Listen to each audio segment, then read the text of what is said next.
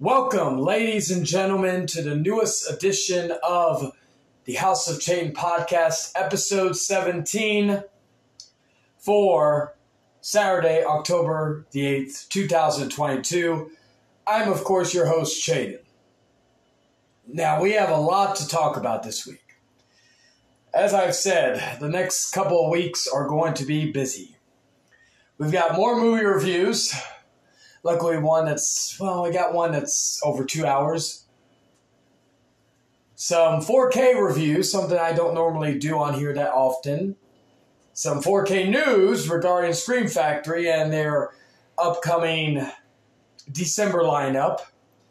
And, of course, some of the news and TV reviews for episode 1 of Chucky of season 2 and episode 1 and 2 of the season premiere of Anne Rice's Interview with the Vampire. I was able to watch both episodes because episode 2 premiered early if you are an AMC Plus subscriber. And the reaction you will hear is probably not what you expect.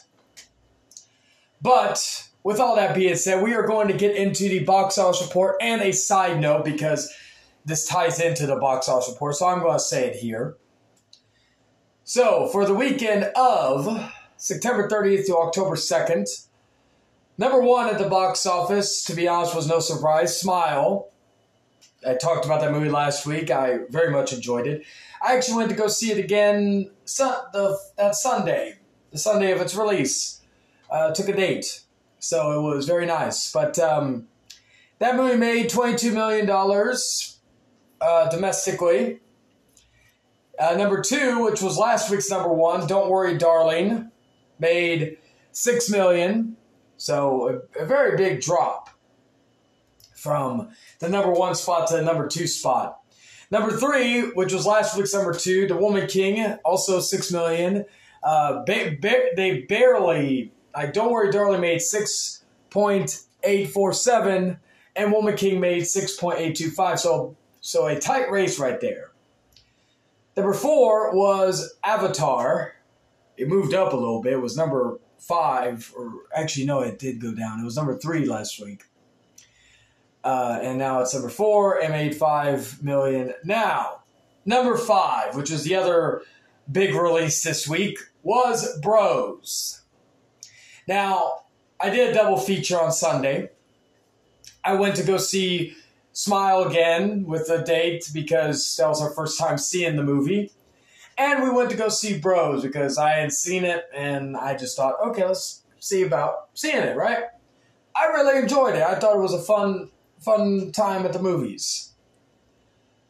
However,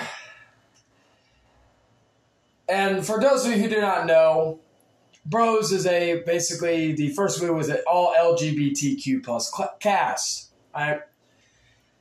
And I said that, as someone who works in the movie theaters, there was a very small minority of people to go see this movie. This was going to be a hard movie to promote, even as someone from the audience, someone at a movie theater, right?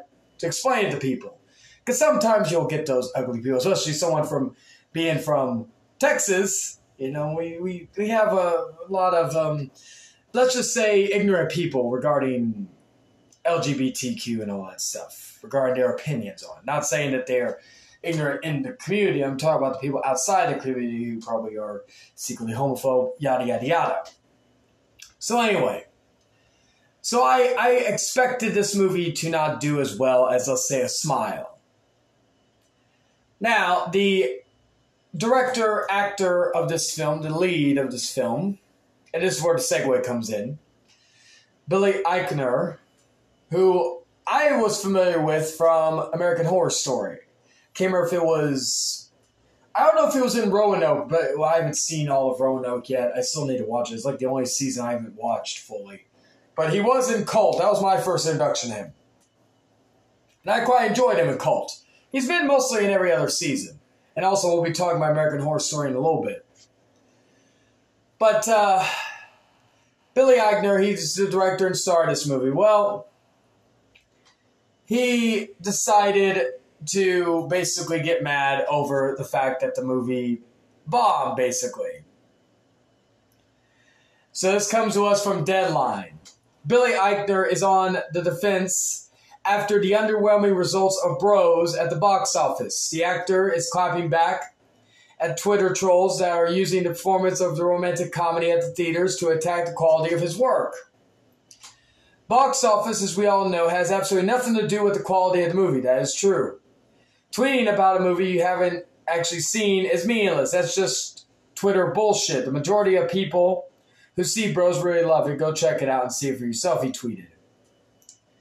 And in a second tweet, he said to promise to continue to tweeting about Bros every day for the next year, just despite all the haters. All right, let's continue onward. All right, let's see. Eichner's tweet comes a day after he had to take into Twitter to share that he went to a screening of a movie to gauge public interest and was happy to see the reaction. Now, let's go refer to the tweet he made regarding... Okay, let's see. Trying to see right now because we got to get to the exact context of his tweet that got him into hot water. If I could find it. See, this is the problem sometimes with getting notes. Sometimes they lead you into one area and you think, oh, okay, cool. This is going to be the area that you're going to in regards to his talk about it. And then 5 seconds later, you find out, okay, that's not it. Okay. Let us go to Rant. I apologize for this, ladies and gentlemen. All right, there we go. Let's look. Okay. Okay, here we go. It's from Screen Rant. Okay. Let's see.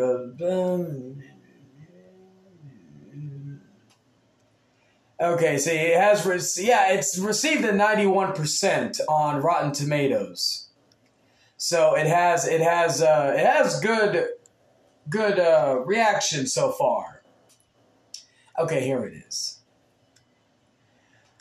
So he said that Bros, if you don't see Bros, or he blamed the failure of Bros on straight men. And I want to make sure the exact quote was correct. And also that he also made a comment about being homophobic, if you're homophobic for not seeing Bros. Now, just a few days ago, he mentioned the same thing about the Super Mario movie. The Mario Bros. Movie, the trailer dropped. And people have been very divisive about it. I will talk about that later. But this is my problem. And it goes back, and this is not just towards Billy Eichner. This goes back to other people. Leslie Jones, many years ago, made a claim similar to this with Ghostbusters 2016. And to be honest, that movie sucked regardless of the cast. What was her name? Fuck, I can't remember her name. The blonde chick. Oh, she's probably one of my favorite comedians right now, but I can't remember her name. Kate McKinnon. She was the best part of that movie. I enjoyed her in that movie. So I had some positives to say about that movie. Or, what was another one? Okay, Brie Larson with Captain Marvel, saying that no straight white man or no white man should be able to review her movie. Or more recently, Elizabeth Banks with the Charlie's Angels reboot, which I thought was fun. She blamed it on men who don't want to see a female-led movie, even though there's inaccuracies to that regarding other movies like Wonder Woman and a few others. But this is my problem when a box office fails or critical response fails. Like, you're alienating any potential people from going to see your movie. So you're basically, according to Billy Eichner, you're forced to go see a movie, otherwise he will look at you as a homophobe. Or he blames heterosexual men that are not going to see this or supporting the movie. Well, as someone who saw this movie in the theater, as someone who is a heterosexual, someone also who watches or who works at a movie theater to see the audience that we get, there wasn't a very big majority of people going to see Bros anyways. It was more like Smile was the more appealing movie. And that's with a actress who is not really a well-known name, the daughter of Kevin Bacon. Also, here's the other thing that hurt Bros, is that there was no star power in this movie.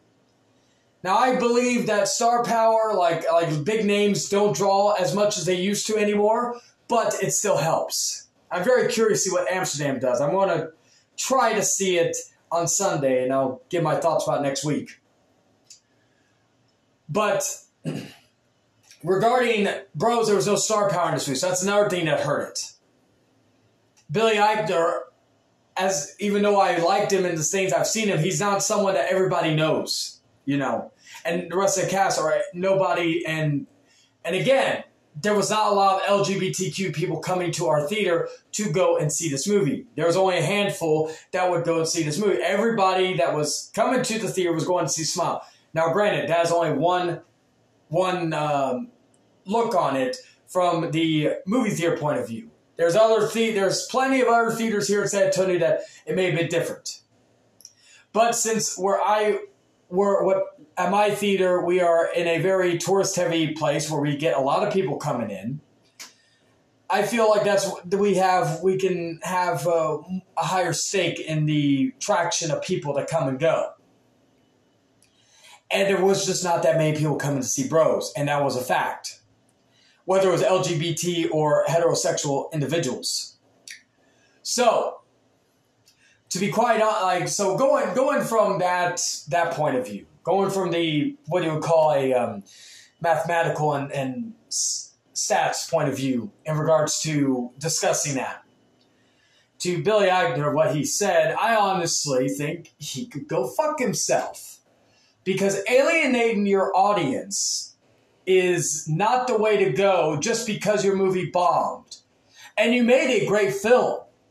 Again, what I'm saying to you right now is that doesn't take away from the fact that you made a great film. So, you alienating your audience just because this movie didn't perform well. Big whoop. Every movie doesn't, not every movie is going to perform well. It doesn't matter if it's this, that, or the third. Terrifier 2 is coming out this weekend. I don't expect it to do even half as well as Bros. And I'll be talking about that movie later on. But that movie I really want to do well because of the possibility of sequels. Because I love that franchise. I will use Damien Leone as an example, though. I don't think if the box office, let's say Terrifier 2 makes under $1 million. I don't think he is going to go on Twitter and bitch about it and say something that you ain't this, you ain't that, you ain't a true horror fan or slasher fan or whatever if you don't see this film. I don't see him doing this because, and it's a very, very loose comparison, but Terrifier 2 is another very hard film to promote or describe because there is very graphic kills in the movie.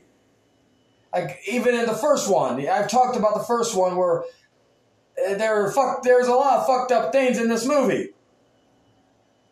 So, it's a very hard film, and I'll talk about my theater experience about it as well in a little bit, near the end of the show. But it's it's not your typical slasher movie. It's not like a Fright 13 where you're going to get some gory kills, but they're still somewhat tame in comparison, right? Or even, Blonde. Blonde, I'll use that as another example, because that had a theatrical run. Did hear the director bitch and moan that the movie didn't do as well, because that's a fucking hard film to watch besides it being a long film. So I'm referring to Billy, you are a fucking moron for alienating people. even though I enjoyed your film, I thought it was a great film. I thought it was a funny ass film. I regret seeing it because of the fact that you're basically telling people what they are, whether or not they are or they're not. It doesn't, and you're alienating people who may have wanted to go see the movie, who maybe want to take a date and go see the movie. But they don't like that the director is basically calling you homophobic if you don't see this movie. Or you're saying to straight men, like, okay, get us statistics. Get a chart. Get a chart and see how many, like, heterosexual men went to go see it, or even heterosexual women, and how many LGBTQ people. Because I don't even believe that, like, again, I don't believe that the majority of the LGBTQ came out to support your film. There's an area in San Antonio that is very LGBTQ friendly. It has the rainbows. It's the St. Mary's Strip, right? A lot of different things in that area. It's actually a very nice area, to be quite honest with you. And I will go over in that area from time to time. There's some bars I like to go to and all that. But again, it doesn't mean that I am going to go find men or whatever. I'm going just because it's a very nice area. I like the architecture. I like sometimes the booze are cheap. I always love cheap booze, don't you?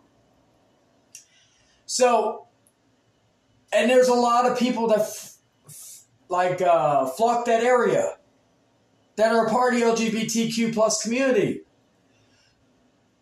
I can guarantee you, and this was like Friday and Saturday. So these are the opening, the full-on days that this movie was out.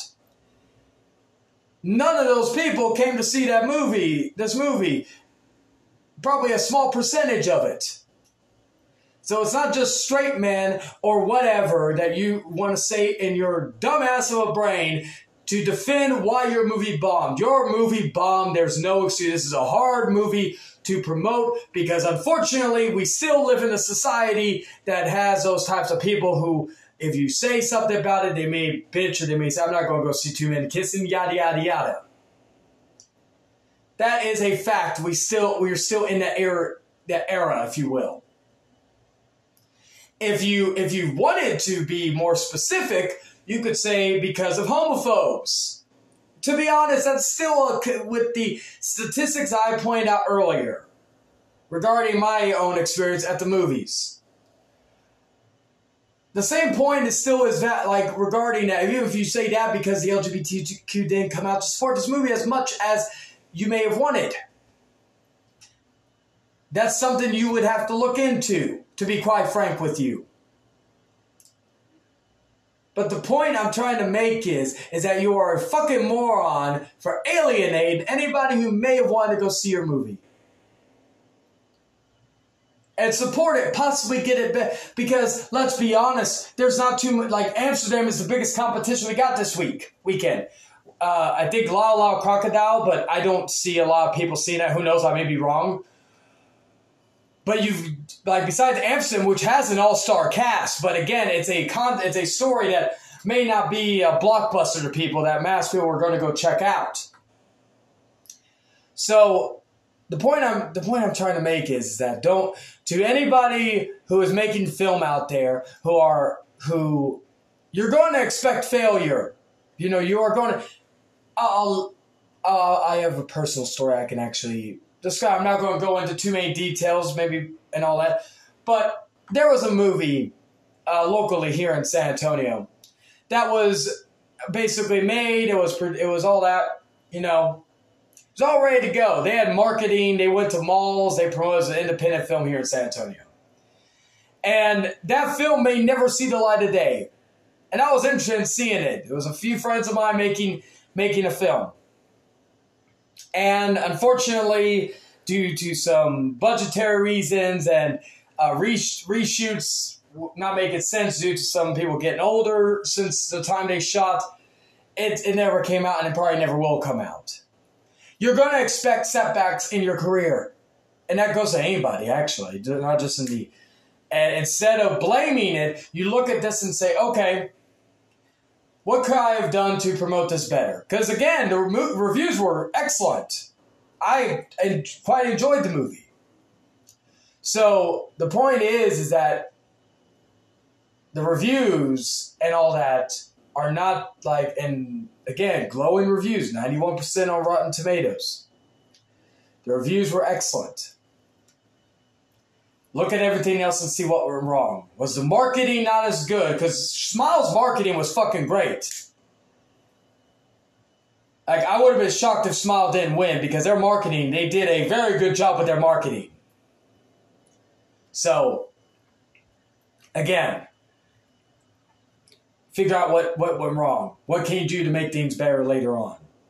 But honestly, again, it's going to take me as a fan, movie fan, to want to go see another one of Billy's movies just because of those comments, because I don't want to watch somebody who, if he doesn't get his way, he's going to alienate people and say that, say you're the problem, not me or not anything that happened with the film.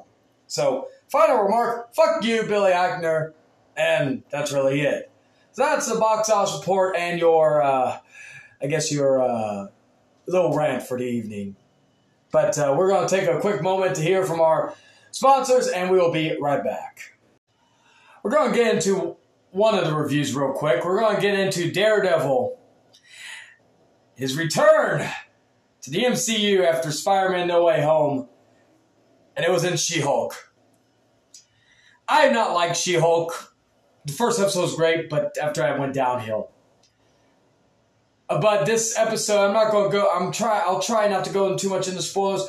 But I'm not going to watch the season finale next week because this looks like it's a one-off for Daredevil.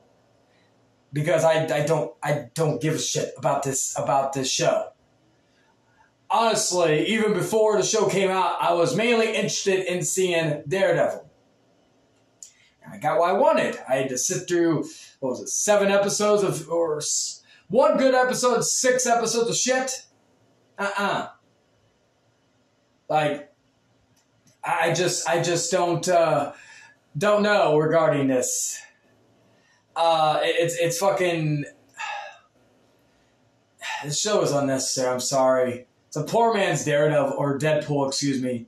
But Charlie Cox was great. He's not the same Charlie Cox that you've seen in the MC or in the Netflix series. And his costume has been modified, which I will have to take some getting used to. Basically, it's the same costume from the seasons 2 and 3, but it's modified. Has like yellow and red. So it is going to take some time to get used to it. But nonetheless, I do like this iteration of Daredevil, and Charlie Cox was always great. So since I'm going to be discussing thoughts on TV shows, I might as well talk about the other TV shows I watched this week. Which was, we'll save the best for last. Chucky, Season 2, Episode 1, Halloween 2, that's what it was called. This was a decent premiere. I would not say it was a great premiere, but it was a decent one. I thought the CGI on certain times with the doll, especially in the opening scene, was very questionable. And I don't like the trope where the show ends on a cliffhanger, like a season cliffhanger, and then they pick up right after that and they basically resolve the cliffhanger. That's just something I didn't really care for. Other than that, I enjoy it. There were some continuity issues and some logic issues, but nonetheless, we are talking about a show with multiple killer dolls, so what can you do? But I'm very curious because, of course, we have not seen Gwen or Gwenda yet. We will, though. And, of course, we have not seen the great Jennifer Tilly in non-doll form yet, or Fiona Dorff, so, yeah. But, again, check it out on Sci-Fi and USA. I had to watch it because I worked the night it premiered, but I will be talking about it on, I'll be watching next week's episode live, and I'll, of course, give my thoughts. I may start doing TikTok if I can watch it when it comes out. I may give some discussion on my TikTok possibly. I don't know yet. I'm trying to get more engaging, not just doing my reviews or some of my goofy stuff I do on TikTok. But we'll see. And then finally, I did talk about this on TikTok. I did go in depth on this. Interview with the Vampire. Anne Rice's Interview with the Vampire. We'll be talking about another Anne Rice property getting some love in a little bit. But episode 1 premiered last Sunday, and episode 2 was available early if you had AMC Plus, which I will be talking about both episodes. And for those of you who've been following this show for a little bit, I'm referring to the H.O.C, you all know that I've been very skeptical of this show. I have been hesitant on it because of certain changes they made. Timelines, races, because Louis was a plantation owner in the book and the movie. But after seeing the first 2 episodes, I will say that this show is fucking amazing. It got greenlit for a 2nd season last week, so that's good. And this show blew me away. I think Sam Reed is doing an excellent job as Lestat. I cannot recall the actor's name who plays Louis, but I've very much enjoyed his arc in the first 2 episodes. The show is actually pretty bloody as well. And the romantic levels, or the romantic nature of Lestat and Louis' relationship are intensified to go with more of the books than, of course, the film with Tom Cruise and Brad Pitt. So, and then, of course, the story has been altered just slightly in some cases. But I enjoyed the chemistry between Louis and Lestat. Even Louis' family in the show and his businesses. And the interviewer, I've been enjoying that. The interviewer, and I'm not going to go too deep into spoilers for either episodes, but there are callbacks to even the movie and, of course, the book itself, because it does take place in present day. So I really implore all of you. It's funny because we've been talking about the whole Billy Eichner situation. I was talking about bros, and then there's been a lot of LGBTQ plus representation in some way, shape, or form this week. Basically from last weekend to this week. With Interview with the Vampire, Chucky Season 2, even Hellraiser, which I'll get into later on, with bros, of course. Imagine like this happening 20 years ago. People would lose their shit more so than nowadays. And it's great that we're in that period. We're still not there to full, capabilities, but we're getting there. But I really recommend you checking out Interview with the Vampire. Have an open mind. I decided to do that as well. And for a 2-episode premiere, watching both episodes, I was excited because I literally, because again, I didn't have AMC Plus. I just watched it live when it came on AMC. So as soon as that happened, I subscribed for a 7-day free trial just so I could watch the next episode. That's how good that show is. I couldn't wait for next week. So there will be no review this week unless they do this every week where next episode will be available early on AMC Plus. If it is, and I will talk about next week.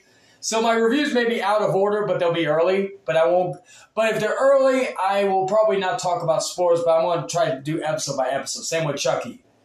That's basically right now. I will talk about I believe it's called the Midnight Club. I'll be talking about that in a couple of weeks once I can binge it and finish it, yada, yada, yada. But yeah, all 3 shows, but especially like She-Hulk, avoid except for the episode 8. Chucky, okay start, kind of disappointing compared to the last season. I'm not as excited for the next episode as I am for Interview with the Vampire. Interview with the Vampire would be the TV show of the week if I was doing like 2 separate things. That would be the TV show of the week to go check out. I'd say subscribe for the free trial just so you can watch the first 2 episodes. So, with that being said, we will be right back. And now for some news. Velma, the new HBO series, animated series, that has Mindy Kaling playing the voice of Velma. They just released their first trailer for the show. It comes out in early 2023. And a lot of people are going apeshit over the announcement that Velma in this show is lesbian. Here's my take on it. I don't care. It is what it is. It's like, as long as it fits within the story, I don't mind it. Now, the trailer looked interesting. Little callbacks to Scream and all that. But at first when I saw the images of the characters, I was not 100% sure if the animation style was going to work for me. But in motion, I think it looks pretty good. American Horror Story, New York. We got a teaser promising a season like no other. Just some some shots from some of the posters we've seen and all that. So nothing like too crazy in regards to the nature of the movie, or of the show, excuse me. But I'm excited for it. It will premiere on October the 19th, and the first 2 episodes will drop on FX, and then will be available the next day on Hulu. So you'll be able to see the first 2 episodes. So I'm excited for it. I can't wait. Now, let's see. We also got another trailer for Blood Relatives. Just like a father-daughter vampire movie. It looks pretty interesting. It kind of has some comedic route. So I know it played recently at Fantastic Fest. It's going to be on Shudder. Let me actually get the release date for it. It will be coming out on November 22nd, 2022. So I'm excited for it. It's, again, it played at Fantastic Fest not too long ago, so that's something to look forward to. Also, we had a trailer for Run, Sweetheart, Run, which basically plays a man chasing a woman version of The Most Dangerous Game. And I believe that comes on Prime, yes, on October 28th. So that one's another one that I'm looking forward to. Looks like a bloody good time. And trying to see if I've seen the girl who is the lead in this movie from something. Let me see real quick. If I can actually just copy the name. Okay, there we go. All right, let's look up, see what she's been, because I know I've seen her from something. Before we get down to the nitty-gritty of the whole situation. Oh, okay, that's where I know her from. She was of course, she was in Charlie's Angels from 2019, which I just talked about not that long ago. But she was also in the Resident Evil show. I think she played the grown-up, one of the grown-up characters, if I'm not mistaken. Let's see. Yeah, she played a grown-up Jade. So, yeah. No wonder where I saw her and I actually thought familiar with her. And we all know what I thought about that movie. So I'm looking forward to that, or the show, excuse me. But I'm looking forward to that movie. Now, next one. We talked about it recently, about David Harbour being Santa Claus in a movie called Violent Night. Well, the first trailer hit. And oh my God, it's everything I wanted. It's basically Die Hard with Santa Claus. And we all know Die Hard is a Christmas movie. So, this movie looks fucking amazing. I cannot wait for it. It will be coming out. Let's look up the date.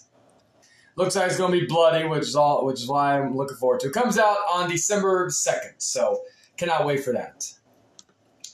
We also got a gameplay trailer for Dead Space, which looks fucking awesome. It's a remake of Dead Space. That will be coming out for next-gen consoles only. Let's see, January 27th. It'll be coming to Xbox Series X, S, and PS5 and PC.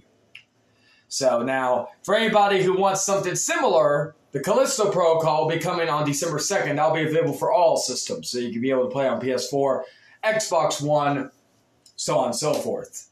So be on the lookout for that. And I talked about Anne Rice's Interview with the Vampire. Well, Anne Rice's Mayfair Witches teaser. We saw our first footage with Alexander Dar. We got a teaser, like a little short teaser at the beginning of what do you call it? The I'm trying to think of the actual phrase. The Interview with the Vampire premiere.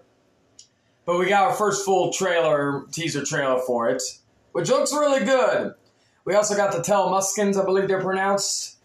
Their first appearance. This is going to be their first appearance in a show in 20 years, or in a show or movie, because last time we saw them was in Queen of the Damned.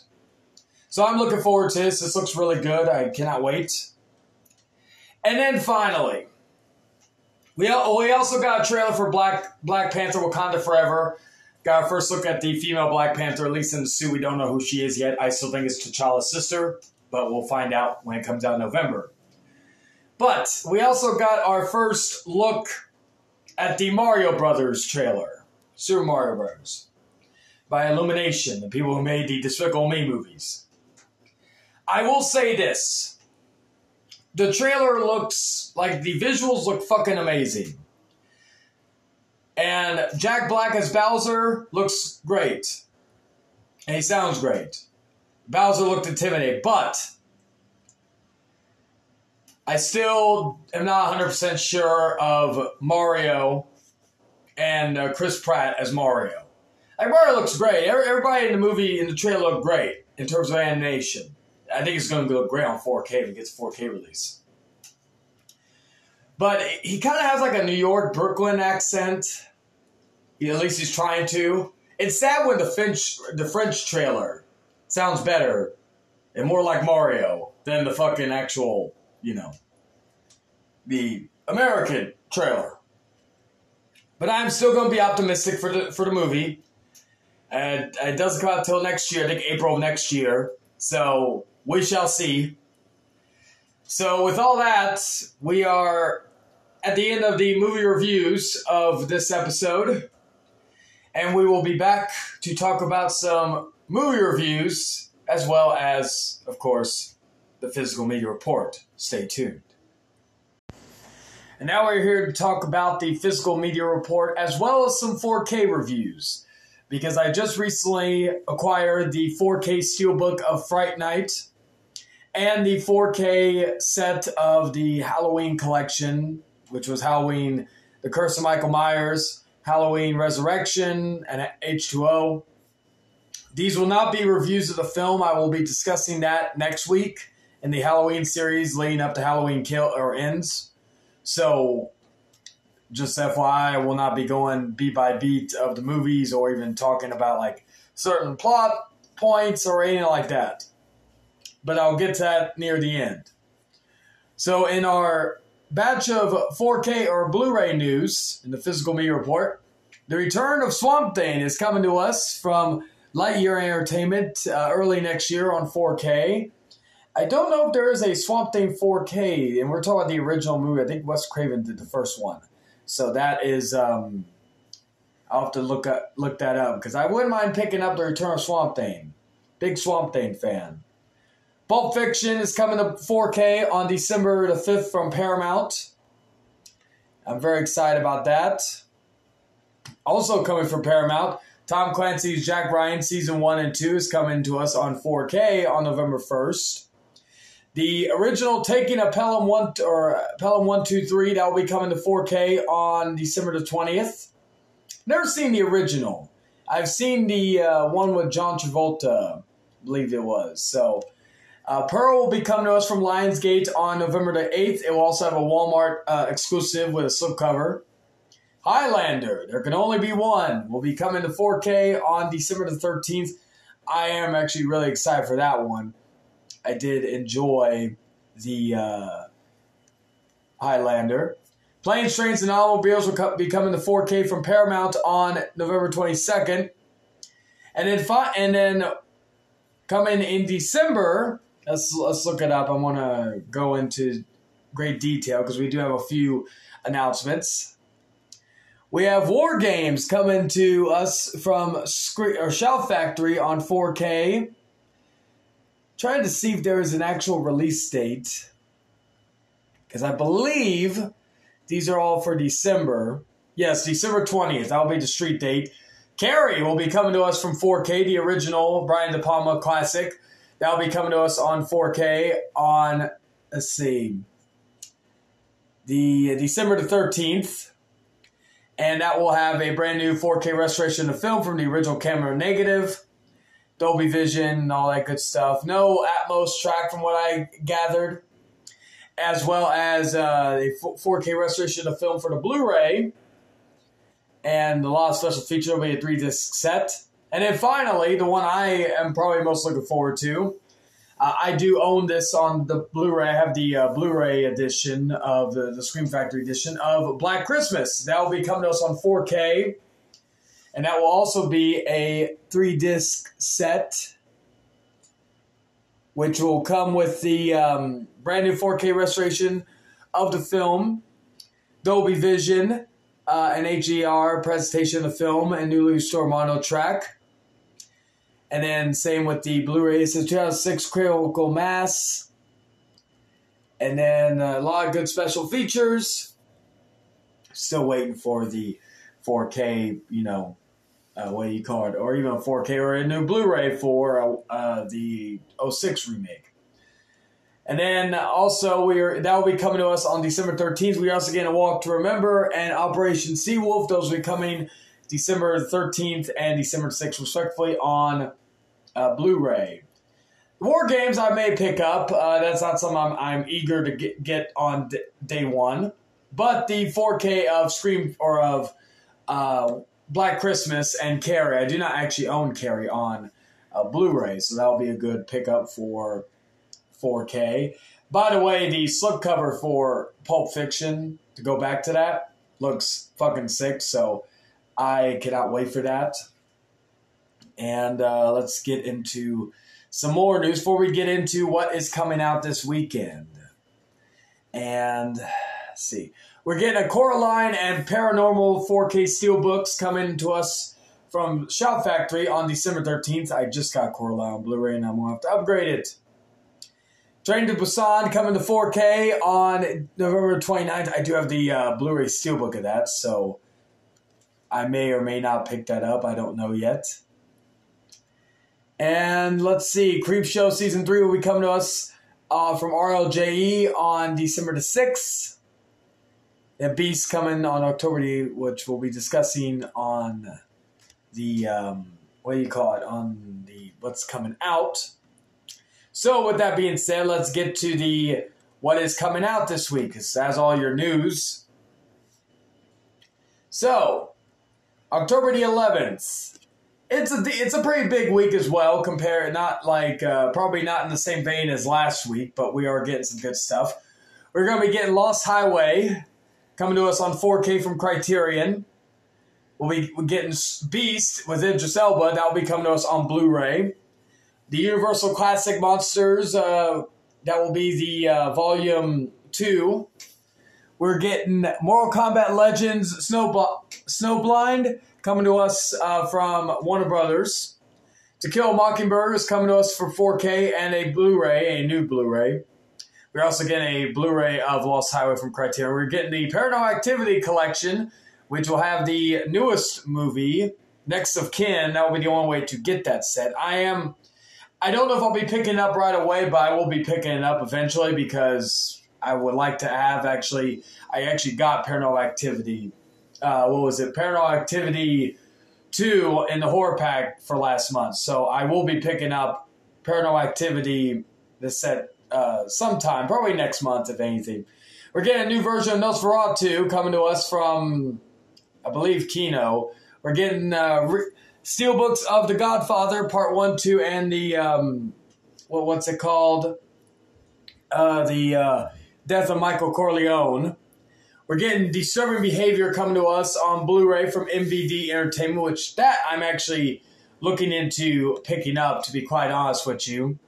And then let's see what else is there coming in to us from. We're getting standard editions of Dracula, Frankenstein, The Wolfman, and The Invisible Man coming to us. The only way we had them was, of course, with the 4K steelbooks, but we're getting standard editions of that. Again, Bill and Ted's Excellent Adventure coming to us from Shout Factory. And then, let's see, what's this? Yeah, Ahsoka Mirrors, what is it called? The Story of Tom Savini. And that looks like to be it of all the big releases. Let's actually look up next week because I'm very curious to see what else we are getting for the, let's see, actually I'm looking at October the 11th. Still nothing really too big in terms of its, big releases, but we're going to look up.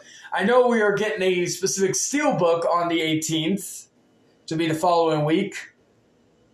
We're also getting a 4K of Mortal Kombat Legends. Looks like it's going to be a Best Buy exclusive. I don't know what it is nowadays where they're doing Best Buy exclusives of certain movies. Next week is going to be a pretty big week. We got some big releases. We got some big catalog titles. So be on the lookout for next week's episode of the Physical Media Report. Now, as promised, I will be discussing my thoughts on the Fright Night 4K and the Halloween 4Ks. Now, with the Fright Night 4K, I was actually very much amazed by this set. It was probably one of my favorite, it is probably my favorite, or one of my favorite 4Ks to come out this year. It has a lot of good, it has a lot of good special features. And the picture quality is phenomenal. The Blu-ray even has a updated version of it, of the picture quality. And also, Dream Window plays in the main menu of the 4K, which is great. But the audio is also fantastic in this movie, especially when it comes to the score. So, if you're a fan of this movie, this is the best way to watch it. It is the only way to purchase it is to buy the steelbook, which will take you back about $30. But nonetheless, it is a fantastic 4K that I really recommend for anybody who is interested, even in checking out Fright Night for the very first time. So with that being said, let's get, and I do prefer, of all 4Ks, I do prefer it over the other 3 that I'm going to be talking about. But those are fantastic 4Ks as well. So let's get into the Halloween box set. Of course, again, restorations of all these movies. Halloween 6 was the one I was most looking forward to because it comes with the producer's cut and the theatrical cut in one set. The only way you could, besides getting that $300 box set, the only way to have these movies, that was the only way to have both versions, except if you had the $300 box set and then bought them separately. And usually it was in this 3-film multi-pack with H2O and Resurrection. So, how did the 4Ks look? Because both of them were were restored in 4K, the producer's cut and the theatrical cut. And also, side note, these do come in the Halloween, like the 4Ks for 1 through 5 in those more thick boxes, which is what I basically use the actual box set that it comes in. I use that as as like just some decorating because I want them all to line up together from 1 through Resurrection. I hope Scream Factory is able to get Rob Zombie's Halloween 1 and 2 at one point so we can get the others in that vein. And also it has reversible cover art for each movie. So you have the original poster for each movie. If you're not a fan, I know some people don't like the artwork that Scream Factory used for these movies. I like it. I especially like Halloween 6. That was probably my favorite of the 3. But the restorations were fantastic. The audio was great on both versions. Lots of special features in this. It would probably be my personal favorite of the set. H2O picture quality could give it a run for its money.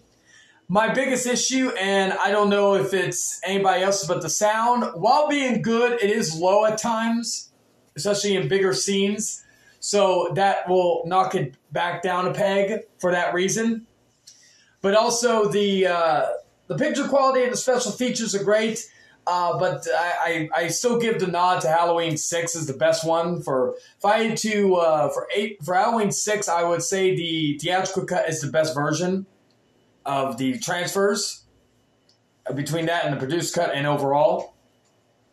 Resurrection actually was really good. It was lacking in special features. I would have loved if they were able to get Busta Rhymes in for an interview, but nonetheless, I did really enjoy this set. If I ranked them, now again, I'm not talking about my thoughts of the movie as a whole, but if I had to rank them in terms of 4K sets, it would, because the audio was good on Resurrection. So I would probably put Halloween 6, the theatrical cut, number 1, the producer's cut at number 2, Resurrection number 3, and then the H2O at number 4, and it was only because of the audio. But and then if we added Fright Night would be number 1. To me, Fright Night is one of the best 4K transfers and one of the best 4Ks out there. Plus, the Steelbook is fucking phenomenal. So that is so I recommend these, but also, mind you, the Halloween box set is, I don't know if it still is on Amazon, but it was $103. That's where I got it. It was $112 after tax. That's how much I paid for the box set. If you got it from Scream Factory, probably $140 to $150. So this is the only way to buy these movies. Halloween's kind of like with Fright Night. You can only buy in this box set, and I think that's going to be the way for a while. I don't think they're going to be able to sell these separately, which is unfortunate. And plus, these movies are not really regard with the other movies. I love Halloween 6. I'm one of the very few, and I'm not the biggest fan of H2O, so you'll get some early thoughts on what I think of some of these movies. And in Resurrection, guilty pleasure. That's basically the best way I can describe it. But I'll talk about more in my review of each movie next week. I recommend the Fright Night 4K buy now. The Halloween 4K set, again, due to the fact that these films aren't well regarded, they're great transfers. Scream Factory continues the line of great Halloween transfers. But again, since these are not the high regard Halloween movies, I would recommend maybe wait for a sale. But if you're looking to complete your collection and looking for great quality and what you're getting, then I recommend it. And all that, and if you're a completionist. But again, I recommend wait for a sale for that one.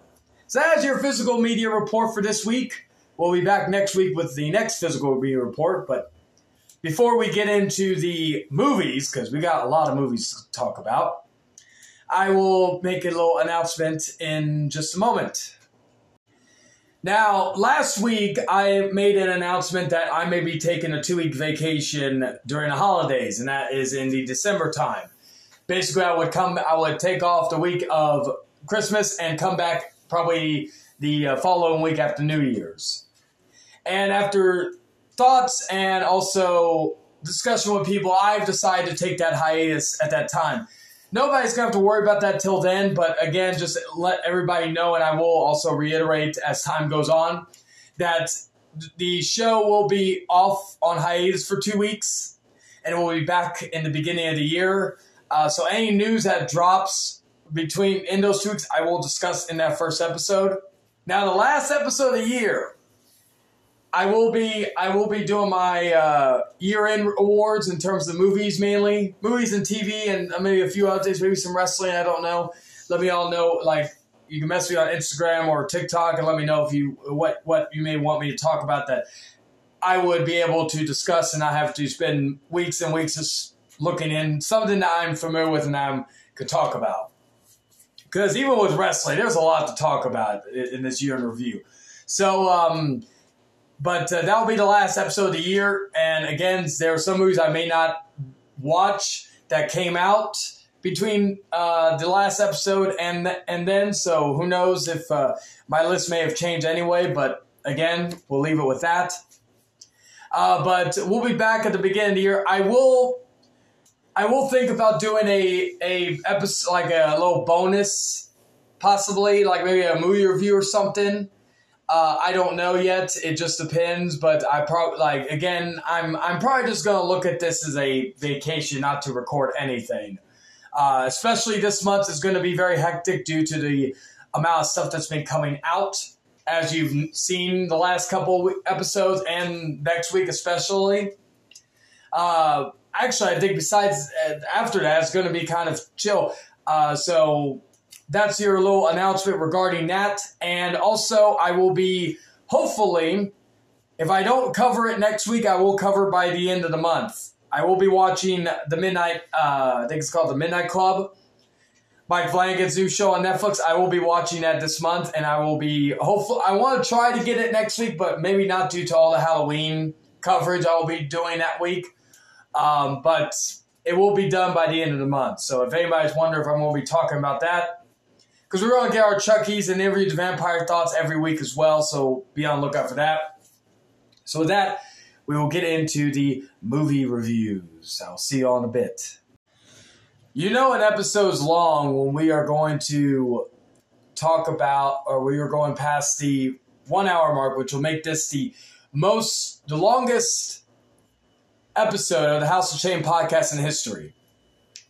And it's funny because we're going to be talking about a movie that was really long in a moment. But first off, we're going to talk about a movie that I literally just watched, and that is Werewolf by Night, which was a Marvel and Disney Plus special. It was an hour long, and it's another character coming to life. It stars Laura Donnelly, Gail Garcia Bernal, and the plot synopsis is: on a dark and somber night, a secret cabal of monster hunters emerge from the shadows and gather at the Bloodstone Temple. Following the death of their leader, the attendees are thrust into a mysterious and deadly competition for a powerful relic.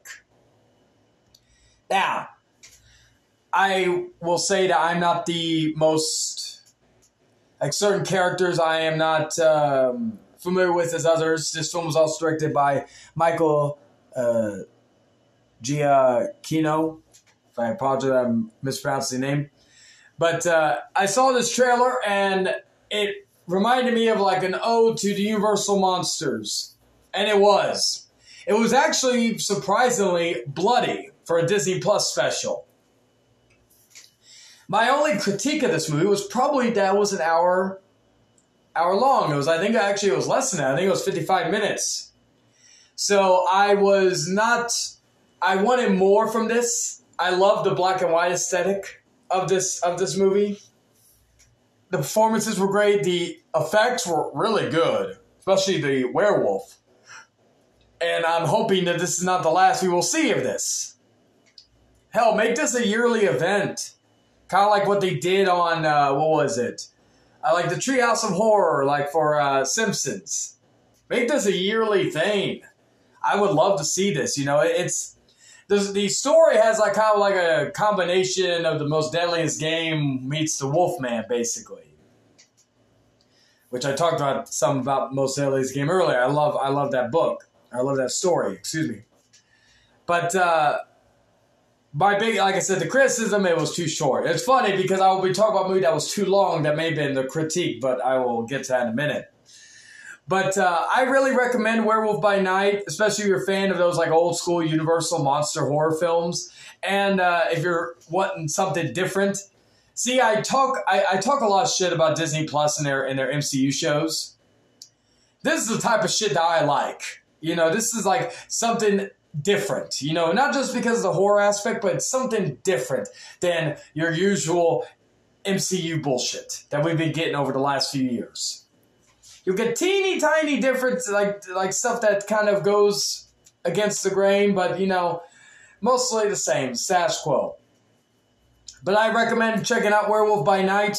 It is probably one of my favorite things on Disney Plus right now, so definitely go see it. Again, it's an hour long, so you're not going to lose too much. It's not going to take you so long to watch it. So I hope y'all will check it out. And with that, from one good thing, we got to get a bad thing in there. Because most of the stuff I will be talking about is great to phenomenal. But we got to get to one bad thing. And that will be the Depp v. Her movie. I did watch it. I promise y'all I did. Basically, watch these two movies back to back. And we will talk about that in just a moment. As I mentioned last week, I would be discussing hot take the Depp v. Depp Heard trial.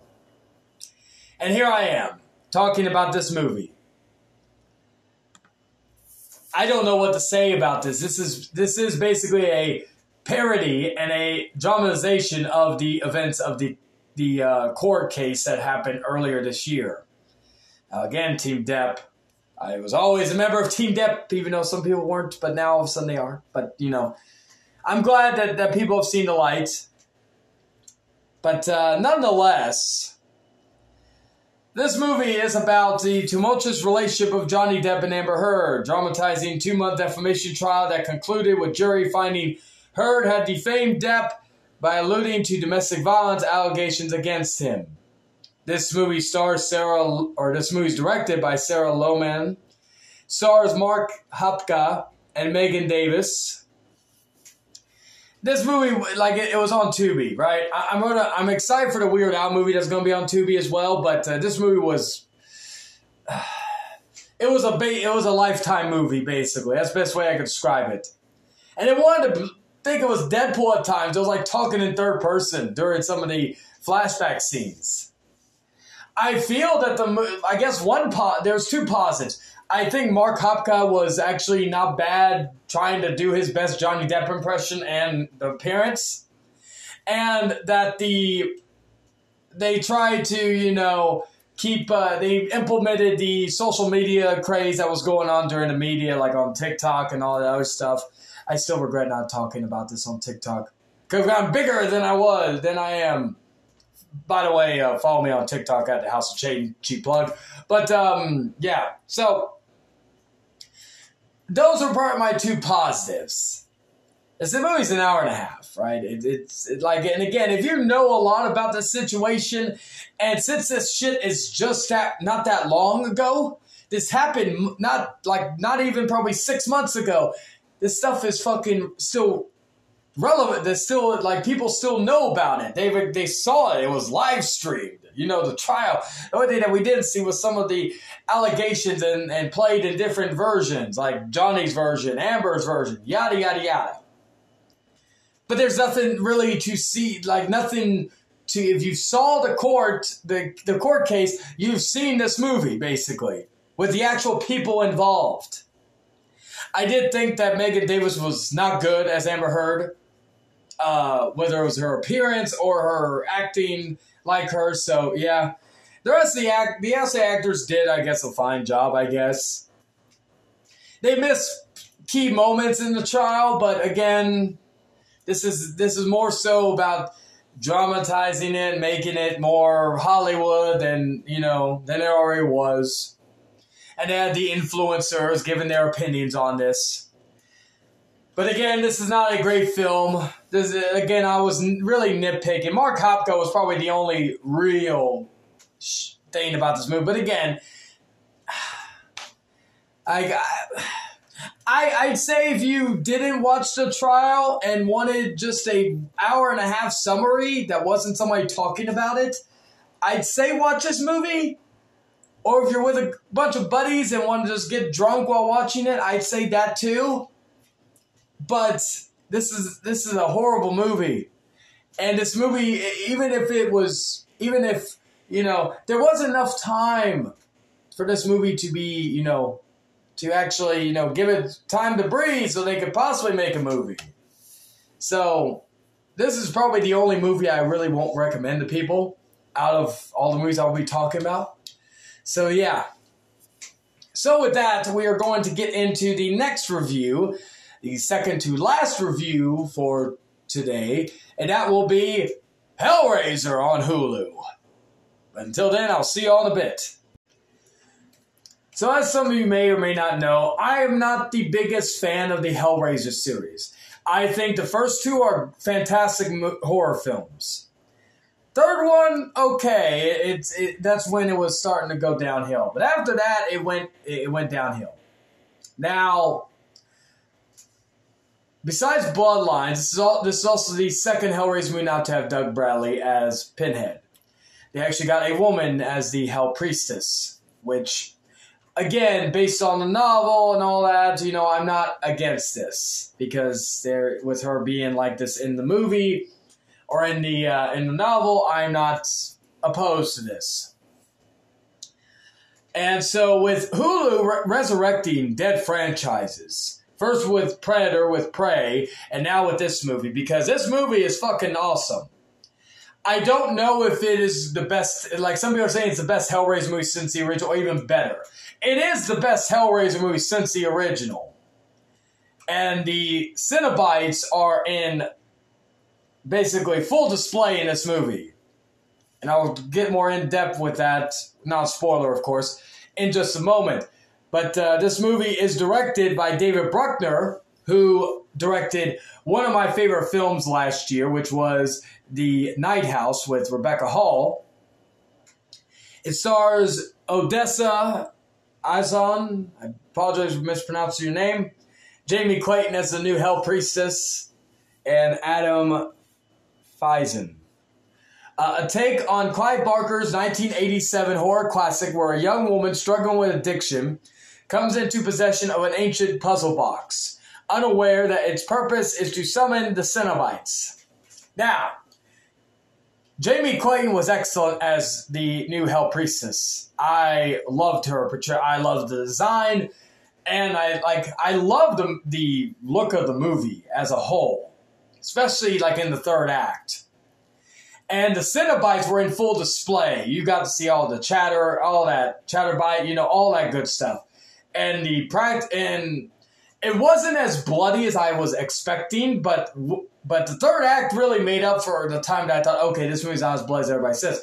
Third act made up for it, especially like the last 15 minutes. It looked like there was a lot of practical effects using the gore and all that, and probably at times with the chains. You know what I'm talking about if you've seen the Hellraiser movies about the chains. But I love the transitions, you know, from one area to another and all that stuff. And I liked the cast, especially Odessa. I liked her character in this movie. And I'm hoping that this movie will continue to make a new series of this on Hulu. Because this movie was actually really fucking good. And again, I cared about the characters. I liked the story about the lament configuration, and especially the third act. And also there's a house that they go to, which is very, very badass. I love the design. It reminds me of an old gothic horror house, you know. So with all that being said, I really recommend this movie.